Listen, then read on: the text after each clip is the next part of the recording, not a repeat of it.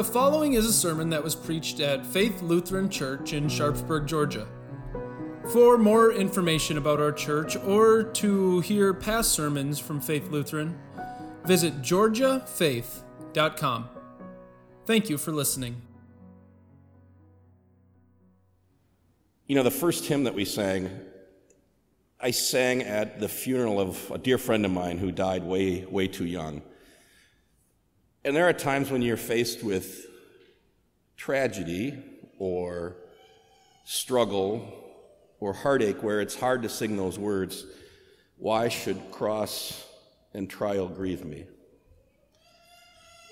But you know, it's precisely in times like that that the Christian hope makes all the difference. It changes our perspective completely. Because you see, we live in a broken world. I mean, it doesn't take much time watching the news this week about things happening in Afghanistan. It will not take much time when you get home today to watch what I'm sure is going to happen in Louisiana. We live in a world that's ravaged by sin. And so what we need is a perspective that allows us to see these things in the light of our Savior's promises. It's all in how you look at it. The way you see something makes all the difference, I think. If you see things one way, it can make you pretty bold. I found that out when I was a vicar. I was living in Tennessee. Jenny and I were living in Columbia, Tennessee, and we lived next to this older couple named Blanche and Wallace, and they were kind of a character, Blanche and Wallace. We got lots of stories about them, but one of my favorites was we lived in this old community neighborhood in Columbia, Tennessee, where the neighborhood was probably 60, 80 years old, so it was filled with all these huge oak trees. Everybody's yard had 2 or 3 huge oak trees. The street was lined with them, just beautiful. And when autumn came, of course, you knew there was going to be some work involved. But one day when autumn was approaching, Blanche rang my doorbell and answered the door, and she said, "There's a sale at Big Lots on tarpaulins. You need to go buy yourself one and buy me one too." So I thought maybe this was a thing people did in Tennessee, so I, of course, being a nice young vicar, I just did what I was told, and I went to Big Lots and I bought a big blue tarp and bought one for Blanche and gave it to her. And then I waited. A couple weeks later, Saturday morning, I was having a cup of coffee, looking out my front window, and I got to see the blue tarp in action. So Blanche and Wallace were in their yard, and they were raking up all sorts of leaves on this blue tarp, and then they took it and they drag it across my driveway and then would dump it onto my yard. And I thought, well, again, maybe this is a Tennessee thing I don't know about. So I watched, I took another sip of coffee, they went back and filled up another tarp and dragged it across my driveway and dumped it in the middle of my front yard. And I thought, well, I guess I'll go out and say hello, see what's going on. Went out there and, Blanche and Wallace, Blanche explained to me that she said, well, we figure these leaves came from your trees. I looked up at my trees and looked up at her trees and looked up at our neighbor's trees. And I mean, what could you do? I thanked her for returning my leaves to me. Then I got out my blue tarp and moved them to the front where they'd come pick them up, right? But they had a perspective. The way they saw it, these leaves didn't belong to them. So they were just simply returning them. It enabled them to do something bold enough to dump leaves in your neighbor's yard because of the perspective they had. I thought about Blanche and Wallace this week as I read our gospel lesson, because there's 4 guys in this reading that had a perspective that led them to do something even bolder than dumping leaves on your neighbor's lawn. It happened in Capernaum. Jesus kind of adopted hometown. When he came back to Capernaum, he was swamped by people who wanted to hear him speak. So much so that in this account it says he was inside of a house, and there were so many people that crammed in that you couldn't walk in the door. No one could come in, no one could come out. And that posed a problem for these 4 men. See, they had a friend who couldn't walk. They had heard Jesus preach, obviously. They must have seen or heard about the miracles that he was performing all over Galilee. They knew Jesus had cared enough to heal people because he was doing it. They knew he had the power to do it. The way they saw it, all they needed to do was give Jesus the opportunity. But this crowd, seemed to have robbed them of it. Except the way they saw it, getting this man in front of Jesus was worth being bold.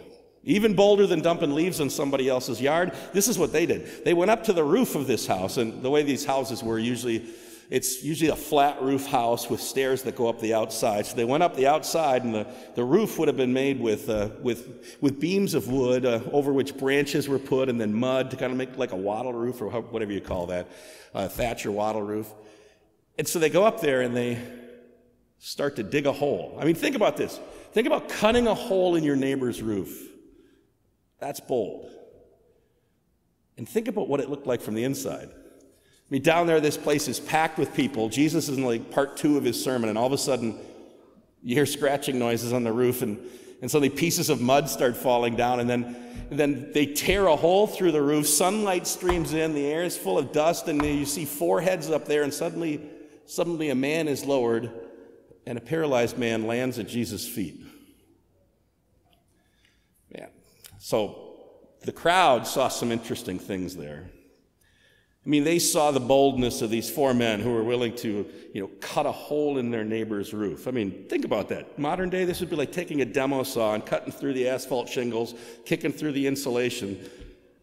Your neighbor might be a little bit more upset than I was with Blanche and Wallace. They saw how bold these guys were. They probably also saw maybe the guilt that they should have felt for not making room for the paralyzed man to get in the house. Jesus, though, looked and saw something else. I don't know if you noticed it in the reading.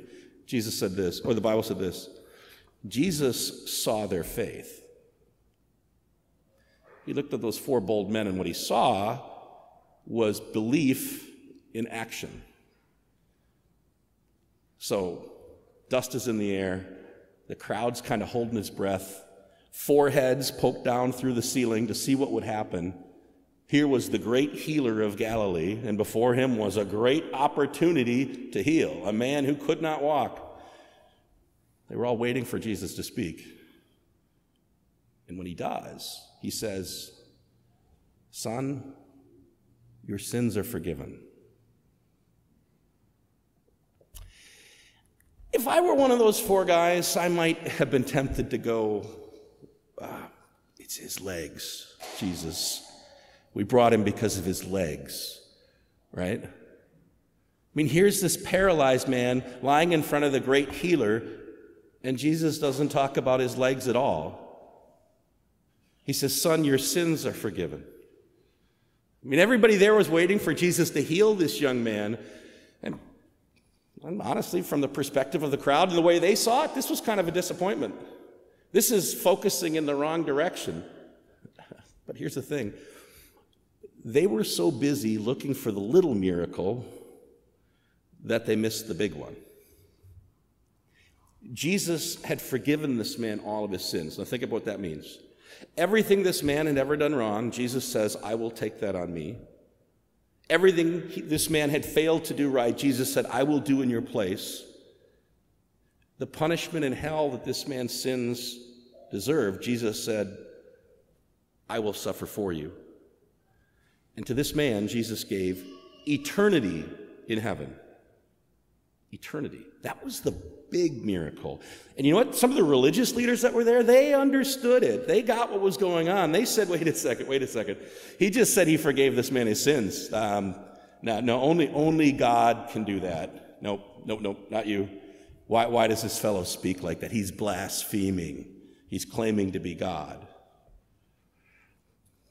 Jesus knew. He heard. He could read them like an open book. They recognized what his claim was. And Jesus, what did he do? He said, "Why are you thinking these things?" And he asked them, which is easier, to say, "Your sins are forgiven," or to say to the paralytic, "Get up and walk"? Now, which of those things is easier for you to do personally? Is it easier for you to take someone's eternal punishment and suffer hell in their place? Or is it easier for you to take a paralyzed man and make them walk again by the word of your mouth? Which of those 2 is easier? The point is, you can't do either one of them. Neither one is easy, not even easy. Neither one is possible for you. The only person who can do either one of those 2 things is God himself. And that exactly was Jesus' point. See, the point of Jesus' miracles was to prove exactly who he was. He was willing to do a little miracle to prove he had every right to do the big one. He said, that you may know that the Son of Man has authority to forgive sins, the big miracle. I say to you, get up, take your mat, go home. I want to imagine and try to imagine what that moment was like when this man's legs started working again. I mean, what was the look on his face when the synapses started firing that had never worked before? I mean, what was the look on the face of the crowd as this man who had to be carried in and dragged around suddenly stood up?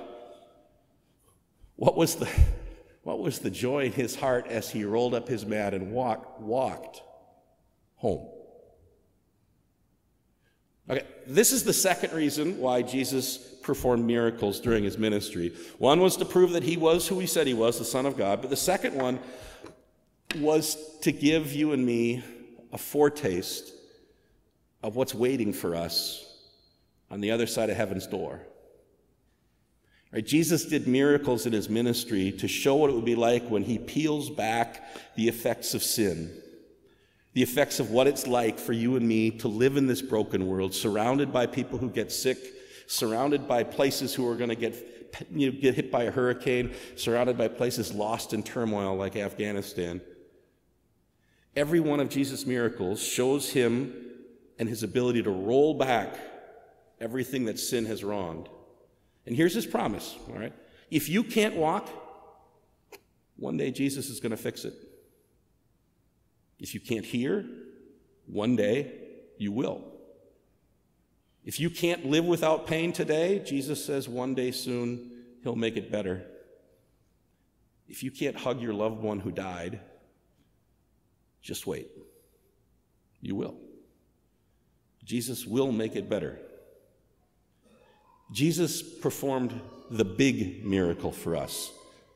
That means one day we're going to be in a place where the lame walk and the blind see and the dead live. Don't lose that perspective when you're surrounded by brokenness, brothers and sisters. I mean, too often we find ourselves looking for the little miracle and missing the big one. And I get it. When I'm sitting in that funeral of my friend, or when your child is sick, or your job is gone, or your cancer is growing, or your pain is chronic, or your relationships are strained, I mean, we pray and we look and we hope and we wonder when God's going to do the little miracle. But we're tempted then to miss the big one. And the big one is what gives us the perspective to handle all the brokenness in this life. God promises that one day your cancer will be gone, your diabetes will be cured, your pain won't be an issue, and your relationships will be all better, your dead will live. We just want all those promises kept right now. Jesus promises them, but just not always in the timeline that we want. That's why he points us back to the big miracle. Your sins are forgiven. That means this life of brokenness, it's not going to last. And knowing that gives us strength for the journey. I'm reminded of when I was young, not younger, youngish, whatever. It was a long time ago. I went with one of my friends to Washington, D.C. for a wedding of one of our friends, and I had bought a kind of cheap pair of dress shoes because I think it was a black tie wedding. And so I had these kind of like plastic things on. It was the first day I wore them. I really didn't intend to go touring in my cheap plastic dress shoes. But my friend hadn't seen any of the sights in Washington, D.C., so suddenly I found myself in like the worst pair of walking shoes in the world going all across D.C. I don't know how many miles we walked. I don't know if it was 3 or if it was 6. Let's say it was 6 miles that day. All I know is that after mile 1 is when the blisters started. By mile 3, I'm pretty sure my feet were bleeding. By mile 5, that's when it started raining. It was just awful. You know, you're in pain, you're cold, you're miserable.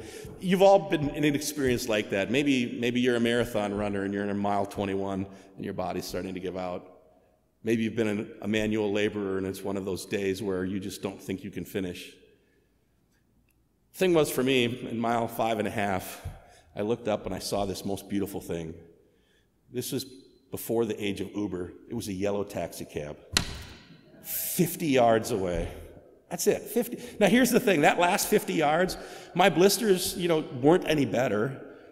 I wasn't any drier. I wasn't any warmer, but guess what? It didn't matter so much because I could see the end. There's only 50 yards left to go.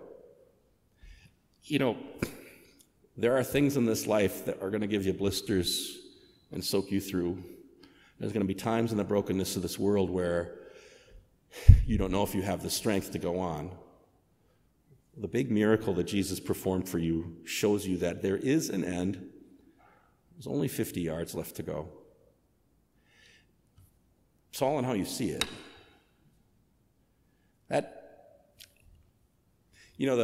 The hymn writer that we're talking about, Paul Gerhardt, he lived in Germany in the 1600s, and he's sometimes called the greatest hymn writer of the Lutheran Church, but he had a really terrible life.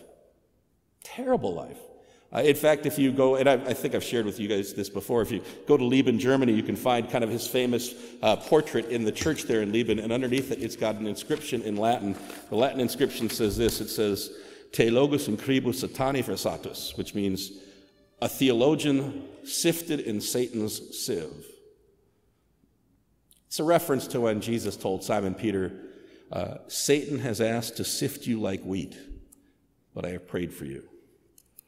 And see, Gerhardt was sifted in Satan's sieve. I mean, he lived during the time of what was called the 30 Years' War. It was 3 decades of armies marauding across the German countryside, causing pain and destruction. He watched the Swiss army burn his home and his village and his church. During the same summer, he watched as the bubonic plague wiped out hundreds of his neighbors.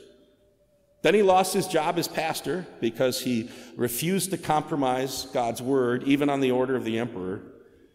And so he had no money, no job, and then his family started dying.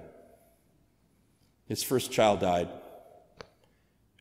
then a second, then a third, then his fourth child died, and then his wife.